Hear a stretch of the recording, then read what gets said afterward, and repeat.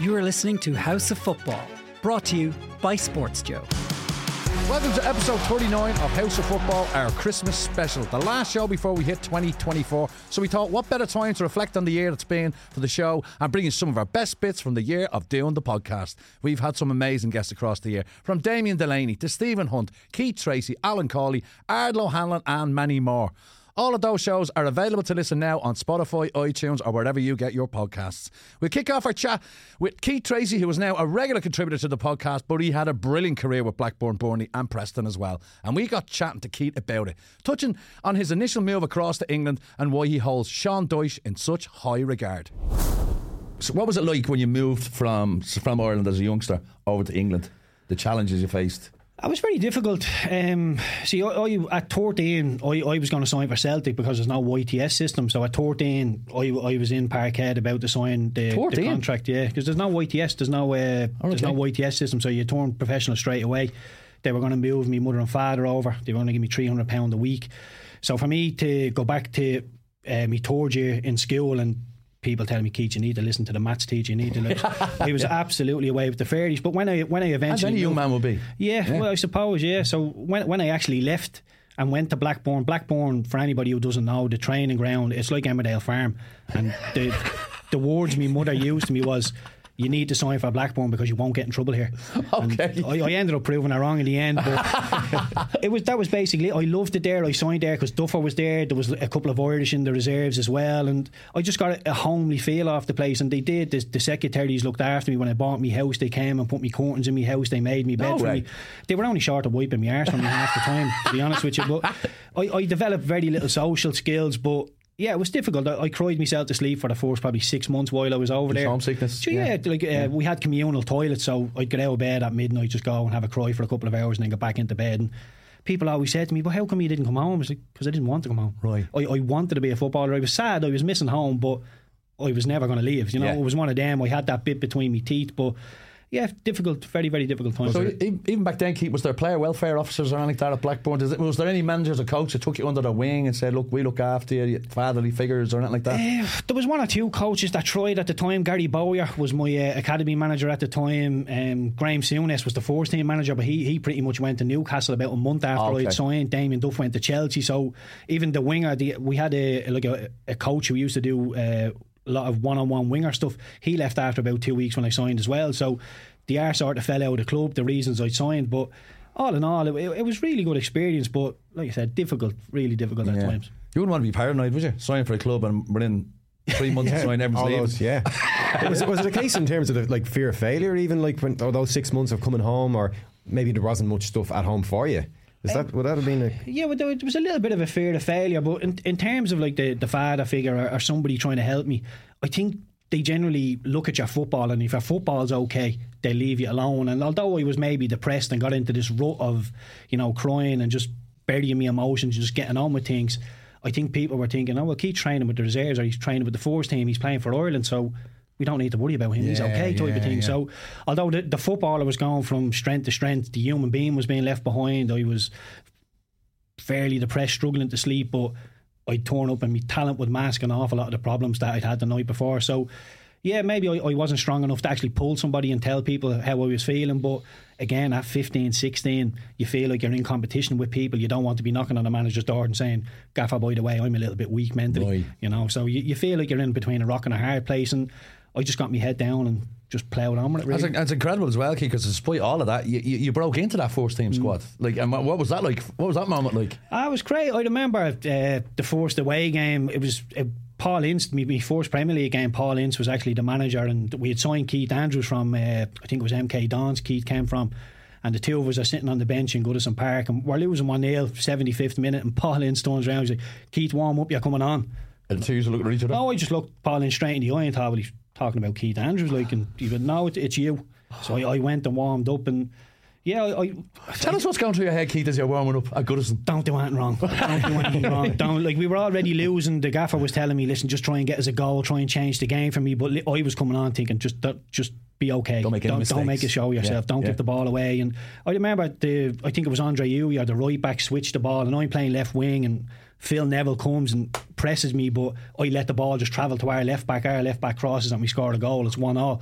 and they all run, oh, Keith, brilliant. So we just got smashed in the build-up, but it was just a little thing of thinking, oh, maybe I'm okay here now. You know, Goodison away, the crowd on top of you, losing 1-0 going on. It was deep water, but you know, had you been told a couple of days before, you get time for it to build in your head, but you know, 2 minutes you're coming on, so get ready. Yeah, no time to think. I think it's better just being thrown in the deep end like that, and it's either sink or swim, isn't it? And was it Ince left shortly after that, or was it Ince? We went pre-season in Austria, and every single night we'd have a flip chart at dinner, and it'd be like, this is what we're doing tonight, lads. And we were there for 2 weeks. We were out nearly every single night. Somebody put on the flip chart, please can we stay in, gaffer? It was just a joke, like. But Paul Ince came in, he said, lads, I don't mind just having a drink of like a bit of wine, because he played on the continent with Inter and that, so he was, you know, he liked his wine with dinner. But he just he said, by Christmas we'll be peaking, and that's when we'll get out of this relegation fight. So by Christmas he lost his job, you know what I mean? He just didn't time it very well. We played Wigan. I remember we played Wigan away, got beat 5-3, and we're all sitting in the DW Stadium, hands on our heads, and we're thinking, we need to get to Manchester Airport, like the flight's in an hour. And Paul Ince is ranting and raving, giving out, and he's gone, I've ren yous, I've fined yous, I've bollocked yous, I've done everything. Go and get pissed and see if that does anything for us. And by the time we landed in Dublin, he'd be sacked. Wow. Conor, we were obviously doing backup checks on you, on both of you. Backup checks, that sounds, I'm looking at your careers. Are they okay for the podcast? Have they any crimes or misdemeanours? Conan, you turned down a trip to Zambia to go on trial with Millwall, was it? Yeah, geez, it's not bad, Eric. Yeah, so back in secondary school I was selected to go on a trip to Zambia. And sorry, your school by club was it River Valley, was it, in Swords? It was Swords Rovers. Swords Rovers, yeah. Okay, right. Belvedere, Stella, Home Farm, Swords 2. You must have really stood out at Swords Rovers. But no, I was just in secondary school in Artscoreach, and every couple of years they went to Zambia. And at that time I was over and back on trial to Millwall. And that's what I wanted to be. I wanted to be a footballer, even though I played for Swords Rovers. But it was a case then where a decision had to be made, and I said, right, my dream is to be a footballer, so I'll go to trial in Millwall. But if the opportunity ever arose to go to Zambia, I'd go. Yeah. So that was the decision I made with myself. So ultimately, it came out about 5 years later. I went to the exact same place that my secondary school went to, and struck up a great relationship with the Presentation Sisters over there. And like, how did how did your time at Millwall go? How did the trials go? How did it work out for you? Not bad, like, because the likes of Mark Quigley was over there. Oh yeah. He was on the first team. He was class. Yeah. So good. But yeah, I did okay. Like, I remember going to the Tottenham training ground and scoring in a 1-0 win on my first game. First game, yeah. It was only it wasn't a competitive game. It was friendly. Doesn't matter. But even scoring against Spurs. Yeah. And, as I said, I never played the likes of Belvedere or Home Farm or Stella, so my first experience of this type of football was playing Spurs. Wow. Scoring the winner. And then, as I said, over and back, played a couple of games then against Norwich and I can't remember now, Preston maybe. And they were great experiences. I was asked to sign a contract in the end of 5th year. It was a 1-year YTS and 2-year professional. But I knew myself I wasn't good enough to go without an education, without me leaving cert. And that's people might say, oh, like, that sounds a bit strange. Why would you think that? But it's a very mature way to look at things. Awareness there, yeah. Yeah, well, I think I would have been growing up. I never, as I said, I always, even playing League of Ireland, I always felt as if I had to compete against everybody because of where I came from, right. In the sense of the club I played for, because I never played for those bigger clubs, never got international recognition. So I always felt as if I had to punch above my weight to do well. Was that at the start of your League of Ireland career? Oh, right through. But like, you're a man who's like has a goal record of like one every 2 games or something like that. Yeah, ridiculous but record. I just felt I always had to prove myself to others. And maybe it was a good thing and for even you to myself, because it pushed me on. Yeah. Pushed me on, definitely. But like I said, no. I said to them, look, if you wait till my leaving cert finishes, and they said no, and I said, okay, well then. Wow, that takes balls. Well, yeah. Well done. But then I gave it up. I gave football up for a year. Just didn't fancy it at all. And then. Were you disappointed by that reaction from Millwall? No. It was just a case of kind of the love went for it. Like, right. The dream was over, maybe. Yeah. Went to UCD, and I was eating my dinner one night, and my father dropped the scholarship form for UCD over my head and said, just you're in UCD. Why don't you go for the scholarship and go for it? I wasn't even thinking of League of Ireland football. I was just thinking of the scholarship. And 6 months later, I was playing a League Cup final. So madness. Well, that escalated very quickly. Yeah, exactly. Yeah. So it's mad how it works. You said you fell out of love with football there, Conan. Did that ever happen to you at all, Keith? Did you ever fall out of love with the game? Yeah, it was difficult. I fell out of love a couple of times. I remember being here with my wife and collecting the kids from creche, and I rang Sean Dyche and said, "That's it, I'm done." And I thought he'd maybe, my ego, I thought he'd beg for me to come back, or, he basically just said, "Son, if that's what you need, that's what you need, no problem." Okay. And he said, "Listen, if you want to come back, the door's open, but you come back once, you don't come back twice and 3 times." So he basically said, if that's what you need, then no problem on the human side, but we'd love to have you, and didn't basically pressure me into anything. So he made me want to do make it the decision rather than yourself him as well. telling me you're doing it. So just little man management things like that. But yeah, it happens, probably once a month. Again, looking back at your career, Keith, and various news articles and all that, and I read somewhere where you had you mentioned Dyche, and you have a hell of a lot of respect for the man. Yeah. Can you tell us a bit, like you just explained one thing he did there, which is a very noble thing for him to do, but what was he like day to day, and when you were suffering, and how did he motivate you? How did he put the arm around you? And with Dyche, the first time, his first day, I was after being out the night before, because he got the job at the drop of a hat. Basically, Wednesday night I was playing for the reserves because Eddie Howe put me into the reserves. Dyche gets the job Wednesday. We're training on Thursday. I get a phone call: "You're training Thursday morning with the first team. You're back in the first team." So I'm in Blackpool when I get this phone call. So I continue my night as any good professional would. And I trained the next day, and he puts his arm around me and he basically said, "Listen, son, I can smell the drink off you." And I started to pull excuses out of everywhere. And he said, "Nah, listen, it's no problem. This is your one and only chance. There's a 6-week fine waiting you as well." Because I went to my uncle's wedding under Eddie Howe and came back, and I failed the breathalyzer. So he tried to do me 6 weeks' wages. Sean Dyche squashed that. He put his arm around me, brought me on a jog that day, and said, "Listen, son, if you're fit, you're one of the first names on my team sheet. Wow. So you need to get fit." And most managers then had said something similar to me like that.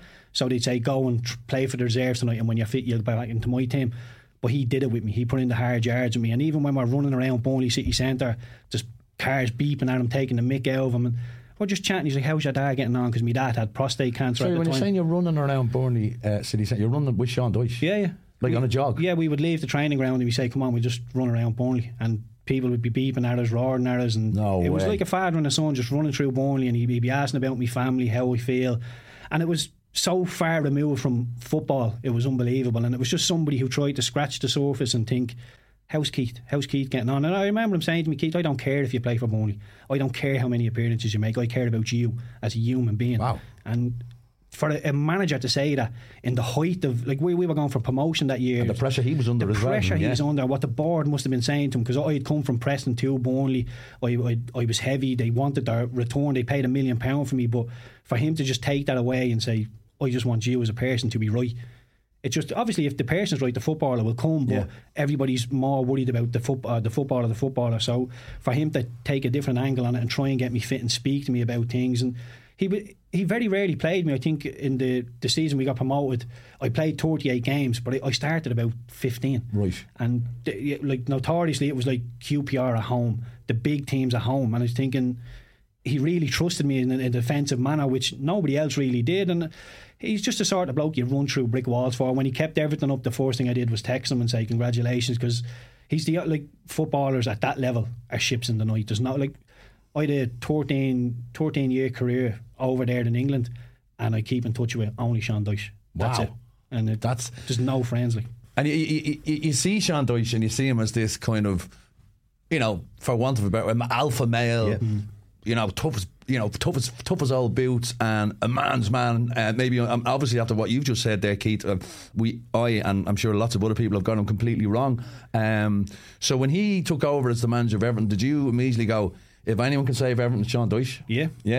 A lot of Everton fans came to me and said, "Oh, Keith, like, what do you think? Is he going to take us down? If he takes us down, he's the right man to bring us back up." And I said, 100% he won't go down. Wow. He will not go down with him. And even now, people are saying to me, "What's Dele Alli going to be like?" Because all the stuff has come out about him. There's no better guy than Sean Dyche to try and sort him out. And when the Dele Alli interview came out, I texted Dyche and I said, "Listen, maybe there's 1 or 2 similarities there between me and Dele. If you want to pass on my number, we can have a chat." And his text back was that Dele's Delhi's in a really good place at the minute, and long may it continue. And just little things like that. It's like very rarely do me and Sean actually talk about football now, so it's just family stuff. And like the Delhi thing was probably quite close to football, but it was on a human level that I wanted to make contact. So look, there's no better guy than Sean Dyche. And I remember Dyche at the end of last season, Dele Alli had a small injury, and somebody said, "Oh, will he be available for next week?" He said, "He's injured at the minute, but this is a long road back for Delhi." Right. And I think Dyche knew. He obviously relayed to him what has happened, but yeah, no better guy than Sean Dyche. And he is an alpha male. He is all them things, but he has a soft touch. He has kids as well. He's a father. He knows how. He has that light touch, but he has that fear factor as well that you didn't want to let him down or disappoint him. You mentioned Eddie Howe there as well. He was a coach. Are you surprised? Or did you see something with Eddie Howe and go, this fella's going to be a top manager one of these days? I'd be lying if I said I did, Eric, to be honest with you, just because at Burnley he had done really well at Bournemouth, then he got the Burnley job. I think Eddie Howe was probably he was early 30s, maybe 32, very young, 33, wasn't he? Yeah. And there was older players in the squad than him, like the likes of Dean Marney, Michael Duff. And this sounds like nothing, but in the world of footballers live in a completely different world. He was coming in, he's saying, "Dino, son, I need you to pass this. Duffer, son." And they're looking, going, I'm older than you. And he was just a little bit young. There was some egos in the dressing room that he couldn't quite get a hold of. And look, I was a bit of a nightmare to try and manage as well. I give him that one. But yeah, there was just, playing out from the back at Turf Moor. I know Vincent Kompany's done it really, really well now, but at the time, I mean, we're drawing a 0 at the Oval and they're screaming at me, "Get the ball forward." Not quite as nice as that, but something along those lines. And it just didn't link up quite well. But you could tell he was a forward-thinking manager. He wanted to play out from the back. He would demand that you play under pressure. But did I think he'd go and do as well as he did at Newcastle? Probably not. But you could tell he had it in the locker, but I didn't think it'd go this well.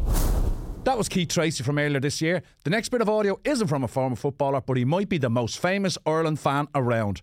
Yes, Ardal O'Hanlon, who wore an Ireland jersey for a large part of his time playing Father Dougal and Father Ted, joined me in studio. As well as being a fantastic comedian, he's also a huge football fan. And back in the day, he did a show called Leagues Apart, where he travelled around the world visiting the biggest football teams and speaking to stars like Rivaldo.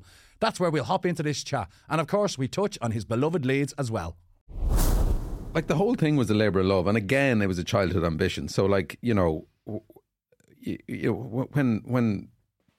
Billy McGrath came to me and said, "Have you got any ideas for a show?" And I went, "Well, this is the show I've wanted to make since I was a child.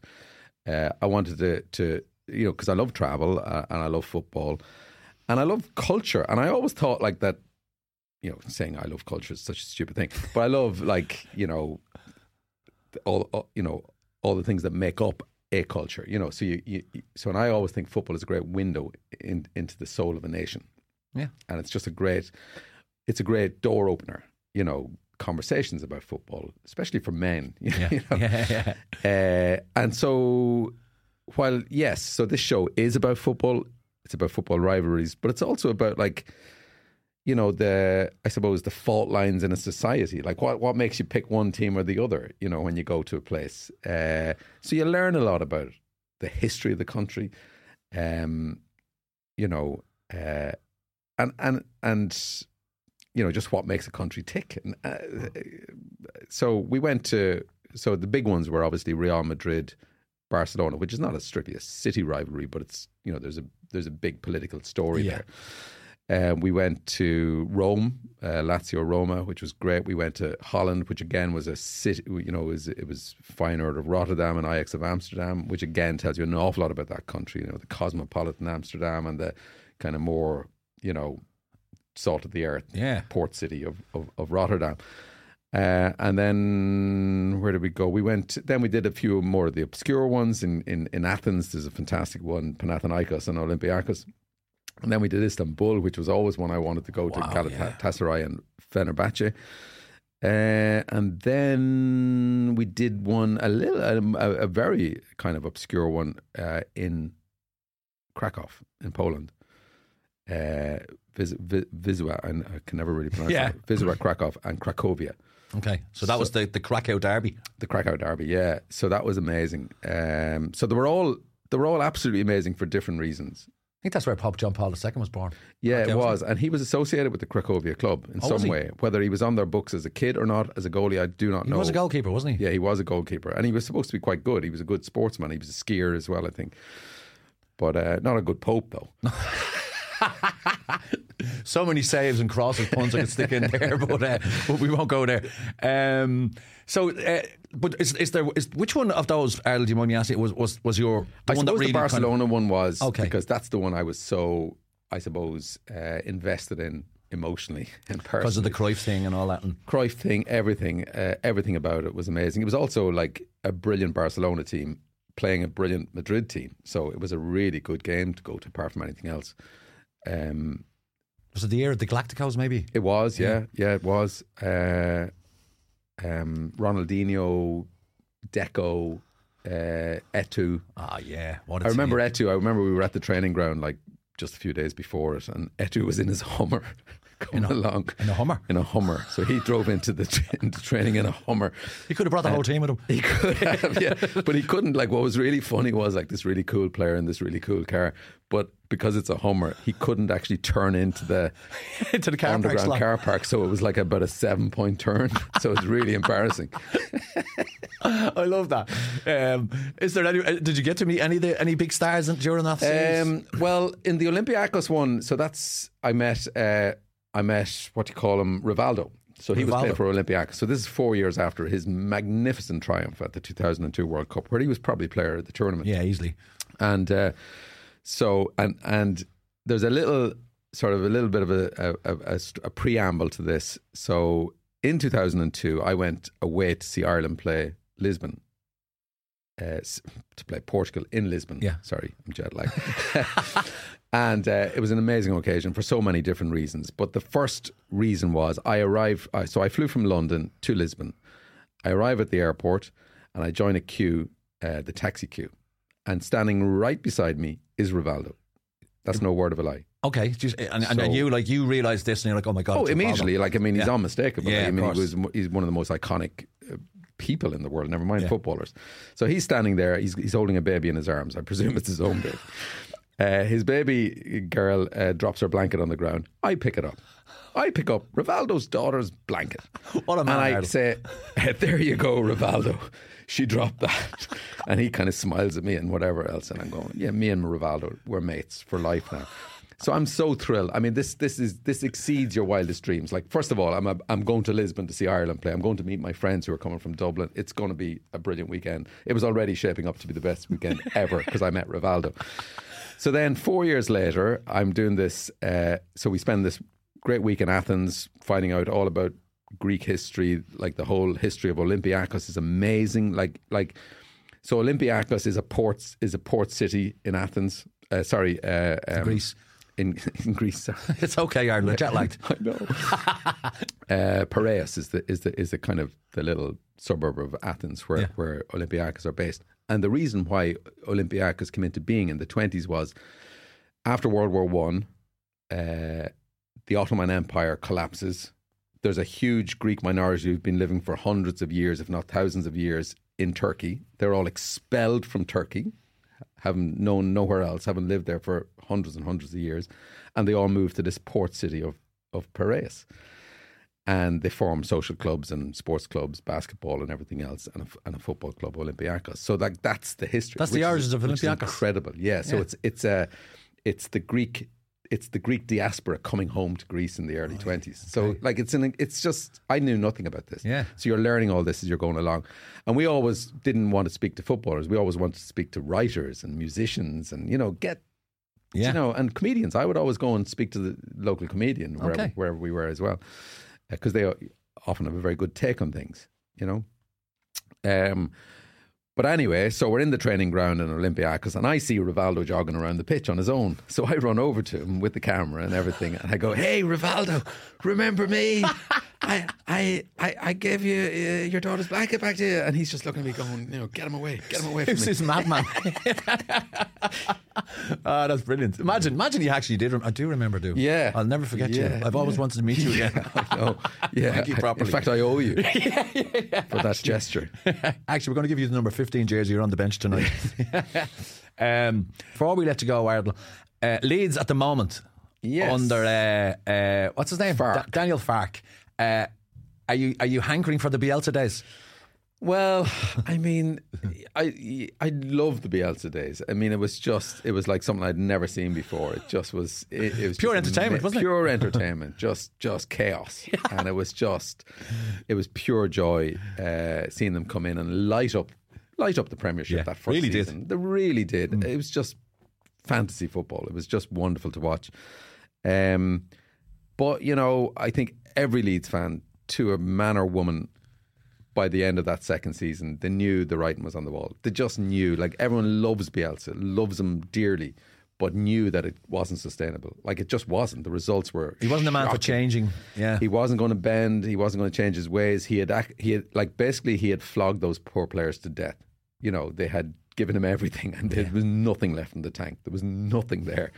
Other teams had found them out, and you know, a bit like Ireland, there were players playing way above their, you know, what individual level, what yeah. amateurs like us would consider to be their level. You know what I mean?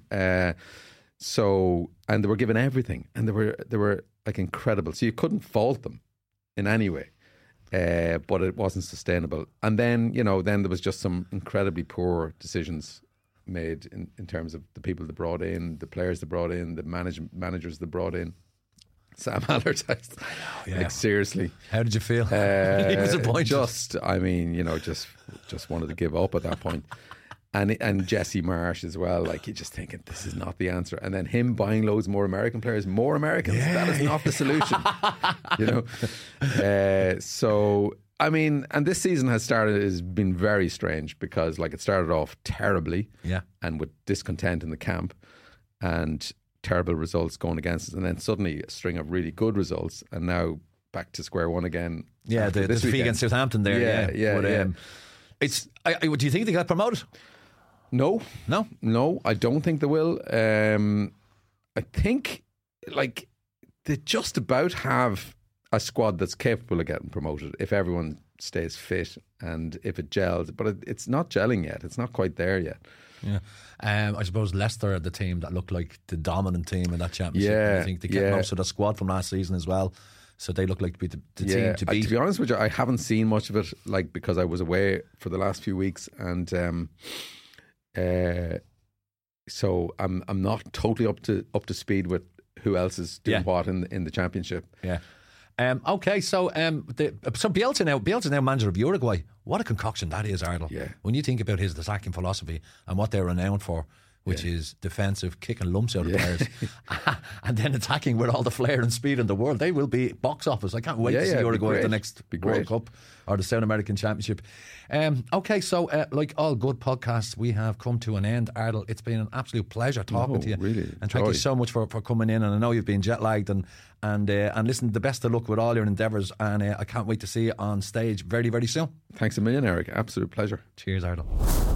Love that chat with Ardal. You can get the full thing wherever you get your podcasts. Now, turning back to modern day football. If there's one thing that encapsulates modern football, it's the transfer market. People are obsessed with transfers. And one of the people that's involved heavily in making some of them happen is former Ireland player Stephen Hunt, who is now a football agent. Hunty has helped plenty of transfers over the line for Irish players, and we spoke to him around the end of last season's Premier League when rumours were starting to fly around, and we got to know a little bit more about how things actually work in professional football. Yeah, I think you have an initial burst when the season finishes of people trying to get their business done early. Offers come in and tries to tempt players into taking the offers, and then you have a bit of a mid-season kind of, or mid-end of season mid-term break where the scouts they all seem to go away at the same time, right. So they all have peace of mind. The recruitment teams, right, I'm off next week or whatever, so you get the feeling that actually the week I was in Raleigh, it's going to be a quiet week, so you're not really under too much pressure. There's still you're not coming off the on. pitch saying anything, to make a phone call. But as soon as the Monday after that, or the Monday afternoon, Tuesday, your phone is lighting up. But that's good because you want to try and negotiate a few good deals. But it is a good time. It's only going to get busier from now on for sure. Okay, and I suppose like the like people always wonder like how how agents work and like so when you get can we just go through the process again, Stephen, because it is fascinating to a lot of our listeners and viewers. You are an agent for footballers, so you're getting calls from, is it clubs or intermediaries? What, like, we keep hearing this word intermediaries being mentioned. It's more like, say, get your perspective on it, Stephen. Like, let's say you're Harry Kane's agent. You're not his brother, you're his agent. He has a proper agent now. What are you advising him? What are you saying to him? You're like, it's like, because there's this thing like, is he going to move for a trophy? Is it money? What should be his priority this summer? Listen, you put me in Harry Kane's situation now, it's it's going to go to the wire because it's Daniel Levy. Yeah. So you just bide your time. If there's a gentleman's agreement there, it's different. But it sounds like there was last year a gentleman's agreement made. So with Harry Kane having the service he's had for Spurs, I think it's just about being patient.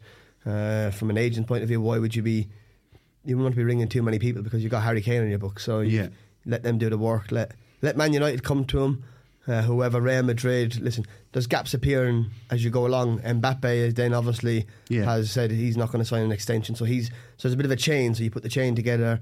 You try and play a bit of poker, and you are, when you have Harry Kane as your client, you're not at any risk. Right. So would you be advising him, listen, stick around for a year, move as a free agent? No, I think whenever money's not an object for Harry Kane. So the emotional attachment you have to Harry Kane is football, what he wants to achieve. Does he want to win medals? Is he going to blame you if you don't win medals? So do you want to move Harry based on you want to win the Premier League, you want to win Champions League? You find out all that first and then you take it from there. It's easy for me to say, this and this, but until you find out and know the player, what they want and what they really want, because in 20 years time you want no regrets and no football regrets. Put it to you, Robbie, throw the argument that you know Manchester United fans are getting very excited. Personally, I don't think the deal will ever happen, but you're thinking, Manchester United fans, rightly or wrongly, are thinking, if Hayne comes into our team, adds another 30 goals to that team, we're going to be challenging City, but probably that's a bit of a leap, is it? It's a tough one, like, because as a Man United fan, obviously I'd love Kane to come. He's an amazing player. I still don't even think people realise how good he is. I think he's going to go down as one of the best English players ever, best Premier League players ever. But I mean, I'd love Man United, but I don't know if Kane alone would be enough to bridge the gap. So when I went to Chelsea match live recently at United, I went, oh, what a gap. Yeah. It's there from, there's runners at either side of him, almost Son type runs. He can drop into a fake number 10 or go plays a number 9. He can do both for Man United. And if there's a case of United want instant success, and most managers do want instant success now because they won't be in a job if they don't. If they don't win stuff in next year, then he'll be under pressure, Ten Hag. So they have to progress at a big club.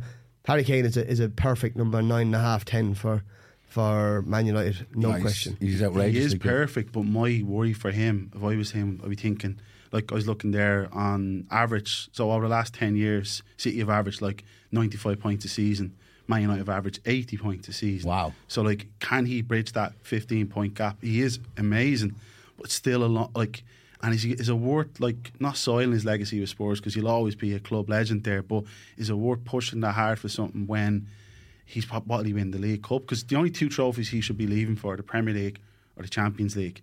And if it was me, easy to say, but it'd be like, Real Madrid is just what an option that would be. So that'd be an option. He might not get the Premier League record, but who cares about that? Like, it's a chance to play for Real Madrid. There's something romantic about bringing United back to its glory days, because you are getting to that stage now where you're not in that bracket anymore. You have to win a Premier League, Champions League. I think he'll find appealing. I think he'd look at it and go, this could be good for me. Well, the talk is that if you're to believe the rumours out there, is that, the only other club he'd consider at the moment is Manchester United. I don't know why, or, it seems bizarre. But you mentioned, like, there is that 15-point average gap. I'm looking at United this season and the stupid points they dropped in games, and I'm going, if Kane was there, would that have happened? Maybe I would say with Kane, the team, on average, he'd probably gain another 10 points per season. Possibly. Throwing it out there, which doesn't leave an awful big gap. I'll come in there. It's not just what Harry Kane brings, it's what he brings to the rest of them. The belief that Rashford has, Sancho have. If I pull it back here, it's a goal. If I go 1-2, he can see me coming in. He'll see all the Son goals that he set up for Son over the years. It brings the whole team. Eriksen brings in Hernandez. Loads of different options where they know they can play on the back of it and they're getting better quality. Yeah. I think that is a great point. Sorry, about, like, Sancho was brilliant at Dortmund because he had Erling Haaland finishing chances for him. It's a lot different with Wout Weghorst is the one taking the chances. So he's been linked with a few places. Right? I think he's been a bit unlucky at United. I know. Listen, he's at Man United. He's been come in to stopgap. There's always a stopgap for him. And that was so popular. But I actually think he could do a good job for someone in the Premier League. Yeah, well, I mean, he's still a Burnley, isn't he? He's still a Burnley player. Yeah, technically, he'd do a good job for Burnley. But the other thing with Kane that would be questioned, like he's going to be 30 in the summer, so it's a bit like the Van Persie move for United. Yeah. You might get a year or two out of him. I would hazard a guess and say with Kane, I know he has the odd ankle injury and whatever, but he seems such a permanently fit player. Doesn't get that many knocks, I don't think. Yeah, and I think there's at least a good 4 or 5 years in him. There is. I think, like, just playing devil's advocate as well, just so United, a lot of United's better players are at the higher end. Like, so you have Casemiro 31, you have Bruno 28, 29, Varane over 30. So Eriksen, it's an old squad. So it's like, have you ever seen like the NBA, like clubs, because they can draft players, like a lot of them will like, oh, we better win now, so they'll go all out and sign big stars who might only have a year or two. So if United are going to get Kane, it can't just be Kane. It has to be a top goalkeeper as well. That's where the recruitment team United, they buy Kane, it gives them 18 months to 2 years to identify the next one. And that's where Liverpool and the teams gone before them have been so good at it. They've identified early and gone early with the players. Brighton have done the same with their players. They've identified, like, Man United could have signed Caicedo for 4 million 3 years ago, and they messed about. Like, I knew it was. He's still being linked though, apparently. United are still looking at him. I'd love to get Caicedo. Anyway, it's not a Man United podcast. Sorry, I'd love to chat about Man United all day. So moving on to Bowes. No, I'm joking. So just, there's a lot of players, I suppose, up for grabs, Robbie, during the summer. You want to give us 1 or 2 names there? Matt Doherty's a big one from an Irish perspective. Like, Matt, he's a free agent now, isn't he? Yeah, he didn't play much at Atletico, which is no shame. 12 minutes or 12 something. minutes, but still, he probably wasn't going to play a lot at Tottenham. So he got to go play for a big club. Great experience for him. He's a proven Premier League player. He's he was a great wing back. He was brilliant in like the 18-19 season, 19-20. That's why he got his move to Tottenham. Like, so he's a very kind of specialist player, and I think he do a good job. And we were chatting earlier on, maybe Arsenal, his boyhood club. What's his boyhood club? Is it? He supported Arsenal. Oh wow! Yeah, I'd say the sports fans didn't hear about that. And Steve, you played with him, like Like, I think from an early on, even going to Spurs, it come out that he was an Arsenal fan. Oh, really? So did? Yeah. Okay. It wouldn't have helped, but knowing Matt the way I do, it wouldn't really have affected him either. So he's real laid back, is he? Laid back, not pretty chilled. I think he'll be looking at his situation where he'll probably know he's in the shop window against Greece a little bit. He'll have offers for sure from Premier League clubs. It's just a case of biding his time and seeing which one fits him best, because he is seeing that as that specialist wing back type role. There is teams that play wing backs, so he will become appealing. But even say the likes of Arsenal play with a high full back anyway, even Ben White, and they can come into midfield now. So Matt can do all that. Arsenal, I'm not so sure, but you don't know. Funny things have happened. But I suppose he is that stage of career where he wants to be playing every week now at this stage. Yeah, that is the thing though. What would you be advising, Stephen? So, like, is it you get a good move, a long contract here, a 3-year deal, where you're going to be a squad player, or this other club will offer you a year or two and they're only mid-table, but you play every week? I think it'll be a case of weighing up the situation. You weigh up playing every week, you weigh up the financial package. Is it too good to turn down? Your family, he's got kids. You weigh up everything, and then you go, right, you play on your emotion. What are you going to be happy with in 5-6 years' time if you're going to go here? Like, he couldn't turn down Atletico Madrid. No, you can't. He wasn't playing regular enough for Spurs to be even saying anything about Atletico. So you have to go. You'd rather not get a game at Atletico Madrid than not get a game at Spurs. Having said that, he's over there. He's away from his family. It's a lonely place sometimes. Even though we're chatting freely about him, he's over there just social media, resting in the hotel or whatever he's been. But I think he'll have some offers that'll come in that should be appealing to him. Well, you imagine he'd be a very attractive proposition as a free agent to even like the promoted clubs coming up, the likes of Luton. Who else can promote? Burnley, and Sheffield United. Yeah, you'd imagine like he'd be an attractive option to any of those. Well, clubs. like, he's an experienced Premier League player, and as I say, at his best, like those 2 seasons, I'm looking here, like he'd like 4 goals in each of the seasons, 7 assists in 1 season. Like, these are all metrics that'll help him entice. Like, it didn't go that well at Spurs, but he's playing he was playing as a fullback under Jose, an orthodox fullback, and it didn't work out as well for him. And he had got a great period where he was absolutely flying under Conte until he came up against Villa. Kulusevski was I'm pronouncing that wrong, I know I am, but he was key for him. But we know who you're talking about. He come inside a lot and allowed Matt to go outside, or he would go outside, Matt would go inside. They were really 2 intelligent someone. Matt needs someone. He's not one of them that's going to go skipping past someone like Ryan Giggs. He needs football intelligence to play with. And I think he can play as a good fullback. I just think he hasn't. And it's made him look like he's a specialised, but I think he's just as good a fullback and he's a wing back. Right manager, right place. He's been unlucky as well. I remember watching that Villa match, and I think the Spurs won 4-0 and they were flying on a Conte, and Stephen Gerrard's Villa were quite a rough enough team, and he got absolutely levelled. Right. And that injury then knocked him back. He comes back, the World Cup's on, there's a break, he's not getting in, then he's 6 months left on his deal. So he hasn't done anything wrong. He's had a great career. But I don't know, maybe Arsenal as a squad player would be a good move for him. And don't forget, he won't be shy of abroad as well. He'll have offers to go abroad. When you're out of contract and Transfermarkt, where clubs will go and look at players out of contract, it'll come fullback, international. He has a great game on Friday. Watch him signing for Olympiacos on Monday. Could you see him reaching that potential when you first came across him? Yeah, because he was always an intelligent fullback. Yeah. Kev Foley he would have been ahead of him at the time. Very similar in terms of never dived in, never actually wanted to tackle you. John O'Shea played similar, where he always stood on his feet. He waited for you to give him the ball almost. And I think Matt's always been intelligent football. I think he had to go with he had to have a bit of rough when he come. He was a young lad learning his trade at Wolves. Took time, but again, I would say he never got distracted. He kept being himself. Never really went out often. Never did. Just behaved himself. Strikes me as a very focused individual. Focused but laid back. So you have to understand him. Like if you were sitting here, you'd be going, "Come on, Doc, give us a bit more." Like Give us a bit more energy. No, it's not his style. Another player I want to throw into the mix there, Robbie. One of your favourite players, Stephen, you always have a nice opinion on. James Maddison is up for grabs. Yeah. James Maddison, I know you know he's what is your opinion? I'm going to surmise or paraphrase Stephen and go, great player, but could be even better if he applied himself a bit more. Yeah, without a doubt. He's got so much ability, loads of ability. Just what level he gets to. He has ability that I've seen with Ireland. He's way above everyone else I've played with Ireland and in Premier League teams. Yeah. But you got to go and do it, and you got to prove it. His stats are not good enough. Crawley, I'll be watching this one. He'd be like tearing his hair up, but his stats are not good enough to get to the top 4. Either of mine. That's why I didn't play. You know what I mean? I'm not sitting there going, he's an unbelievable player. He's really talented. Just got to get to the level that he can get to. Does that level of talent hold some players back in a way because it's too easy for him, and he's not going to be willing to work on his game the way someone on a lower level it can might? come. Like I remember when I went to Coventry and he was practicing free kicks every day, like really looking to improve his game. And then he got a move to Norwich.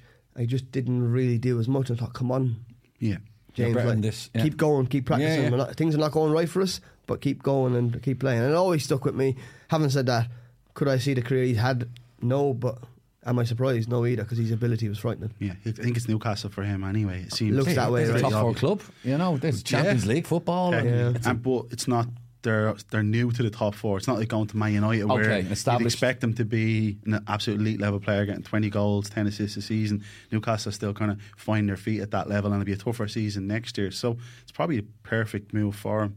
And the only other club mentioned was Spurs. Spurs are looking at him. Who are you going to go to there? Like? Yeah, of course. Are you going to go to... You say that, right? But he's the type to go, London, bright lights. Okay, Might quite like it. Like. Yeah. Do you get that a lot where lads is like, I'm not going to go? They might look at the location and go, I'm going to go live in London for a while. And it's wrong. You should make the best football decision. But Spurs is a massive club. Is that a big issue, Stephen? Like location? Like as you say, like the northeast? I don't think it is for the Irish lads or the British lads. I think they'll go with what's best football-wise for them. But with definitely the foreign boys, they like to think they live in London. They think it's the bright lights. You know what I mean? But they don't realise that you can't eat in a nice restaurant every night. You can't. Otherwise, you won't be a footballer. So I'm sure there's 1 or 2 nice restaurants in Sunderland and Newcastle, isn't there? I'd say there is. There has to be. Or maybe there's a gap in the market. Hello, there's a mad night out in Newcastle. I know that. We had a Christmas Can't wait for a House of Restaurant next week when we announce our new business in Newcastle. That was Stephen Hunt. Now, we couldn't finish the show without a bit of League of Ireland, and who better to talk to than former Dublin GAA star Philly McMahon? See what we did there? No, but seriously, Philly has been involved in the League of Ireland with several clubs, including, you guessed it, the mighty, my beloved, the best club in the world, Bows. We had a great chat with Philly about the standard of the League of Ireland, the training, the fitness levels of the players versus GAA players. And we hop in here where Philly is explaining what makes the League of Ireland unique. The League of Ireland I'm a fan of. Yeah. They've got something. I always think of it, and some people might find this offensive. I think League of Ireland is like Ballymun. Right, okay. Ballymun have been neglected by government policy for years. League of Ireland has been neglected by the FAI for years. Yeah. And the problem child. And everybody has in the League of Ireland, they'll have rivalry, and it's like Bowes Rovers game the other night. Wow. But like for me, it's, no matter where you go around the country, you will notice the difference between a League of Ireland fan and someone that's maybe a fan of English football or a fan maybe of the international stage, and maybe just cross over. What's the difference really? But they just love League of Ireland. So passionate, regardless of the club. Now I say that, you know, slightly. But I know exactly where you're coming from. Like, I mean, I've been slated by opposition fans for my allegiances to Bows, but at the end of the day, I have a hell of a lot more respect for a fan of another club than I would say a fan of Liverpool or Man United kind of thing. Like, you know, someone who supports the League of Ireland, I'm a fan of them, basically. But you always hear that, Eric. You always hear, I'm a League of Ireland fan. Mm-hmm. You know? Yeah. And then within that, you have your club. But that's the difference. You never really see, like, I'm a fan of GAA. I am. Of course. But you never really have that, I'm a fan of GAA, like you would have, I'm a League of Ireland fan. Mm-hmm.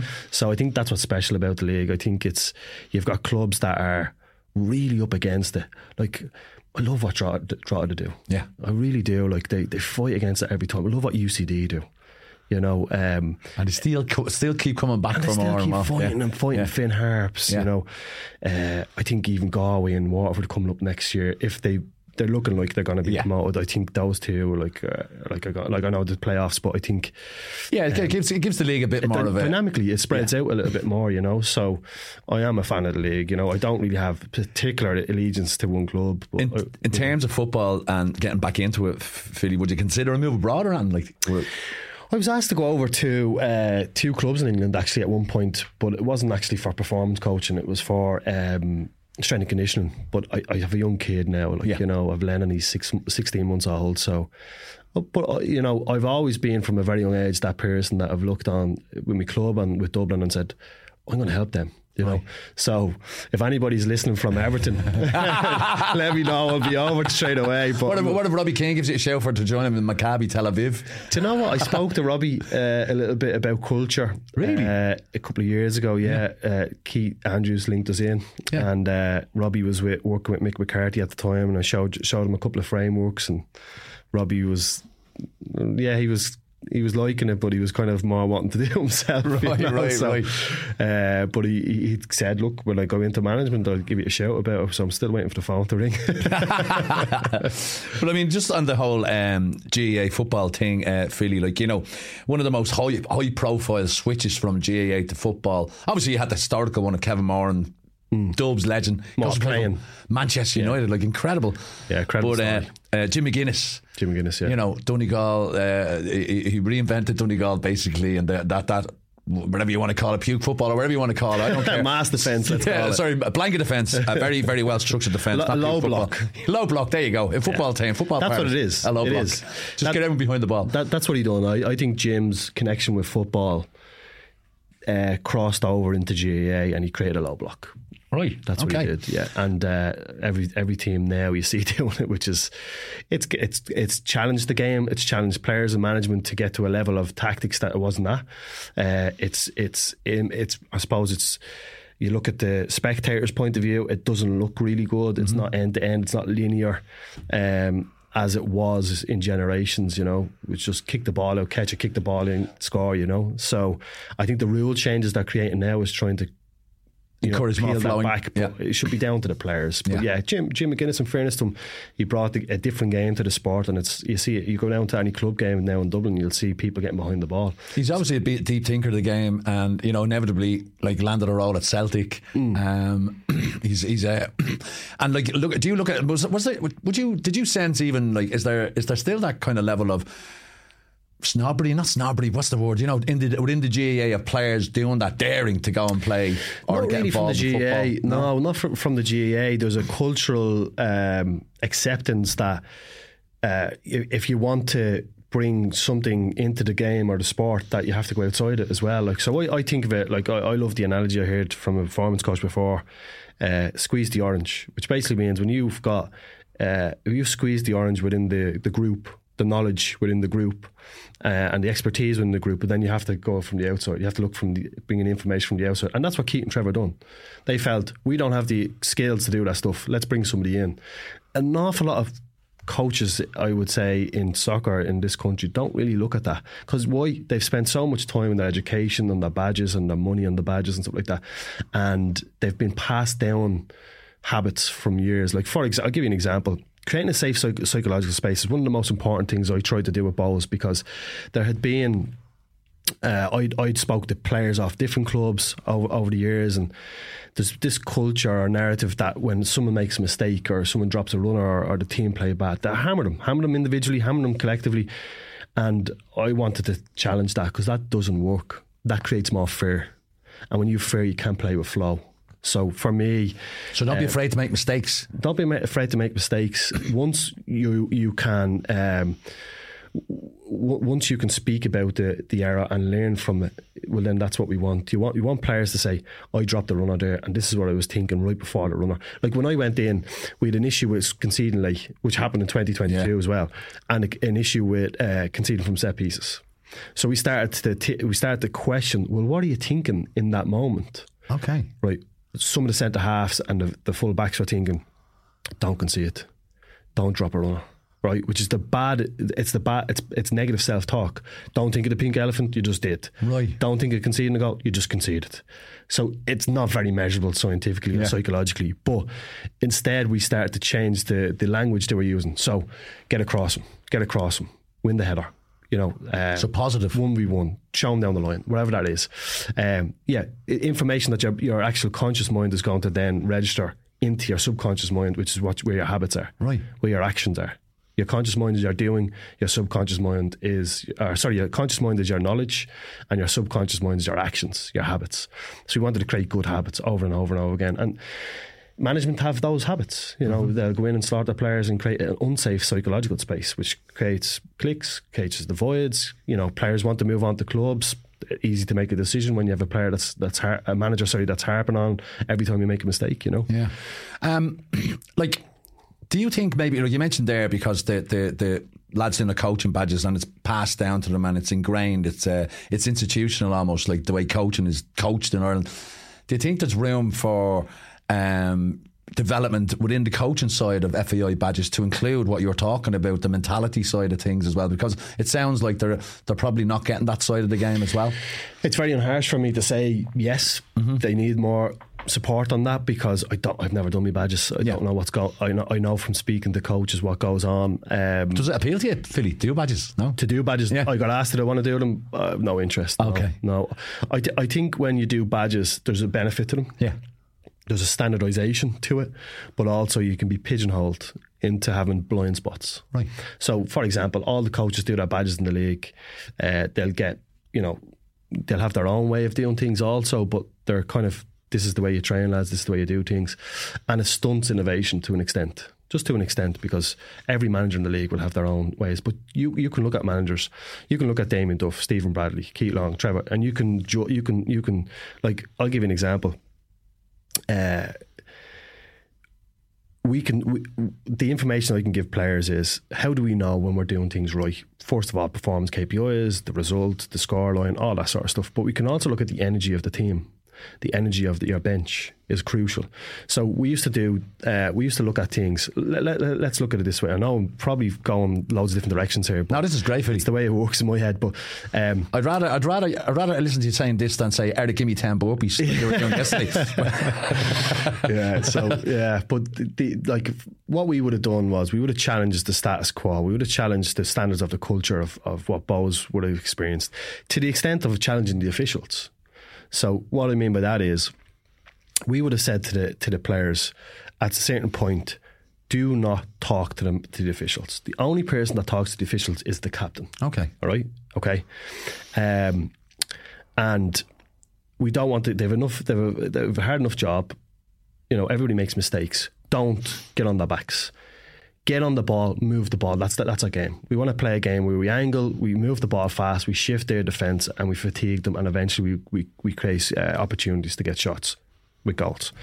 And I remember talking to one of the linesmen walking over across the pitch before the game, and I said to him, "Do you notice that any of the players aren't really engaging with you?